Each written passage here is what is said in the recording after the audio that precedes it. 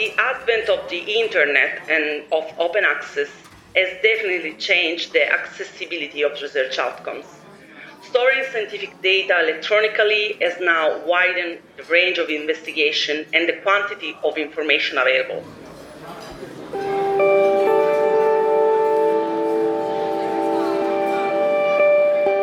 Welcome to the LifeWatch ERIC podcast, A Window on Science, from the European Infrastructure for Biodiversity and Ecosystem Research. It's a pleasure to have your company again today. I'm Julian Kenny, Communication Officer. Now, these Season 3 podcasts have touched on a little bit what it's like to be a researcher in environmental sciences. And one aspect we haven't really mentioned so far is publications, which are important. They can be seen as the vehicle of a researcher's career. Like everything else, publishing research is undergoing change in the digital age.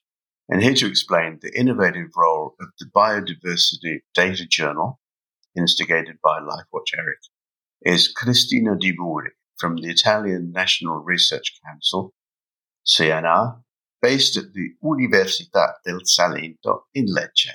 Welcome to the studio, Cristina. Hi, Julian. Thanks for having me today. This is all very exciting. It's exciting to have you talking about such an important topic. Look, publications have always been the proof of scientific research and therefore the lifeblood of scientific careers. Is that right? Yeah, Julian, this is correct. Indeed, publications have always been used as measures of research outcomes, especially in academic research. And it is common assumption that publications are in fact the output of the research. This is, however, a simplistic vision of the role of publication in science. Publishing is indeed a vital part of the research cycle itself, which includes hypothesis formulation, secure future fundings to conduct more studies, the research process itself, and the dissemination of the results. Through publishing, authors can report an idea and can communicate that idea. For empirical studies, authors can persuade readers that their results are accurate, verifiable, and repeatable because they have been validated through the application of the scientific method. Through publishing, authors can have their claim accepted by peers, and they can get recognition for their idea and can have a permanent public record of their work. Other than the dissemination and of future research careers, publishing is fundamental to securing future fundings, which is in turn crucial to conduct further research. And this is, again, the research cycle. Yeah, so to some extent, it's been a matter of the money. Where's the money going to come from? Exactly. But there have been substantial changes. It's, of course, no surprise that there are massive changes with the technological revolution. Yeah, well, the advent of the internet and of open access has definitely changed the accessibility of research outcomes. Storing scientific data electronically has now widened the range of investigation and the quantity of information available. In the past, for example, most researchers would store their findings on a personal computer or even on papers. And in some cases, this led to researcher hoarding, which is like not sharing their data and creating silos. Scientific data were then not easily available for reuse, and then they cannot be used to respond to bigger questions. Okay. A major driver in the establishment of LifeWatch ERIC was the need for open science and centralized HPC facilities. HPC, lovely acronym. That's like a spicy sauce? Yeah, it's like computational power. So it's the acronym of high performance computing facilities. Okay, thank you. To allow researchers to integrate data from a number of sources, which means having harmonized data and metadata description, and manage the enormous amount of information being collected by different collection methods, such as remote sensing, stable isotope, observational data, genetic data, and more. So the Internal Joint Initiative has made available resources and web services within Tesseract virtual research environment to expand the capacity to perform big data analysis as well as temporal and geographical scales at which research can be conducted. This is in recognition that significant research these days needs to be more collaborative and transdisciplinary, since everything is connected to everything, aiming to produce and publish what is called open-linked data. Okay, what our CEO, Christos, likes to call democratic data, democratization Yes, of open data. Exactly. So this transdisciplinary, collaborative, democratic approach has changed the nature of publications. Yes, sure. We have now data papers, for example, which describe the available published datasets, and services paper that instead describe web services available within the virtual research environments. Right. These type of papers were not common till a few years ago, I would say, and not everyone is really aware of their potential. Classic scientific papers interpret the data one time, and then those data might well be unavailable to others. Yeah. Data papers offer the possibility to describe datasets, including the conditions and the context of their acquisition and their potential utility. Their main function is therefore to inform about and link to research data on data repositories, contributing to their findability and reusability. Shareable data can be unlocked many times in our investigation as long as it's fair and published within an open repository. Fair, as we've mentioned a few times, as in findable, accessible, interoperable, and reusable data. Yeah? That's correct, Julian. Well done.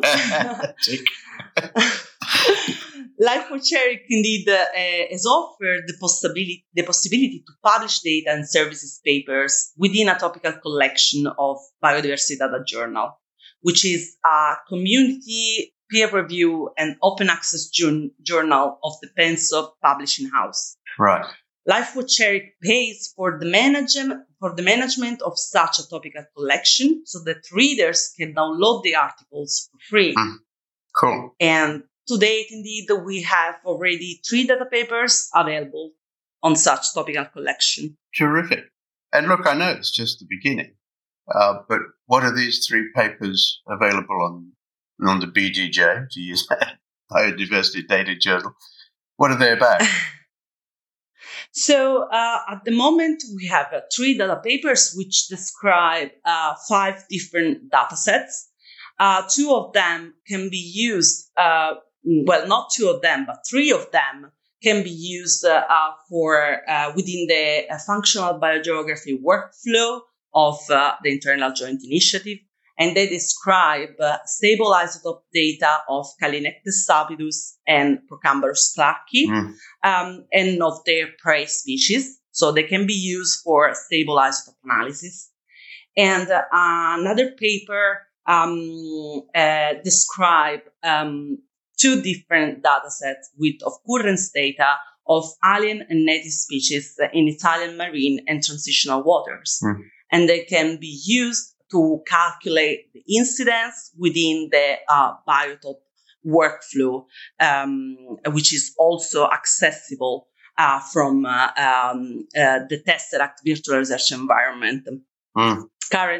All these workflows are nowadays available within the Life4Cherik Internal Joint Initiative webpage. Would like to remind this to our listeners. And it's lovely to see that you've included Calinectes, which is the Atlantic blue crab, and Procambarus, which is the Louisiana crayfish, both of which we've talked about before. These my favorite invasive species. So you have these papers. What's the uptake been like? Do you get many visits, downloads? And what do you think of the future? I mean, obviously, you're feeling optimistic about the future of data and services papers. Well, first of all, I would like to invite as many people as possible to contribute to this collection and to join us, because we can provide repositories for data and associated metadata.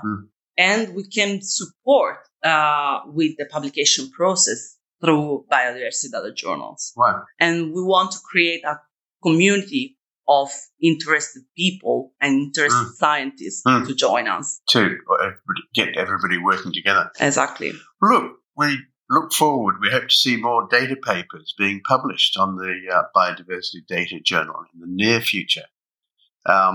Christina, thank you very much for curating this collection and for explaining this democratization of research publications. It's all very interesting. Good on you. Thanks to you, Julian, for this opportunity. Anytime. For those of you who might like to access these papers mentioned today, please go to the internal joint initiative page of www.lifewatch.eu and select publications. They're all available there. My thanks also to my producer, Fabrizio Lecce, and above all to you, our outstanding listeners, all of you out there. Thank you. Please remember, these podcasts are also available on Amazon, Apple, Google and Spotify platforms, as well as on our portal. Just look for LifeWatch Eric and you'll find them all. And just to add a little spoiler, in 2 weeks' time, we're starting a new season looking at a number of important European environmental research infrastructures. So, something to look forward to. My thanks again to everybody, to you, Christina, and I look forward to our next encounter here on A Window on Science.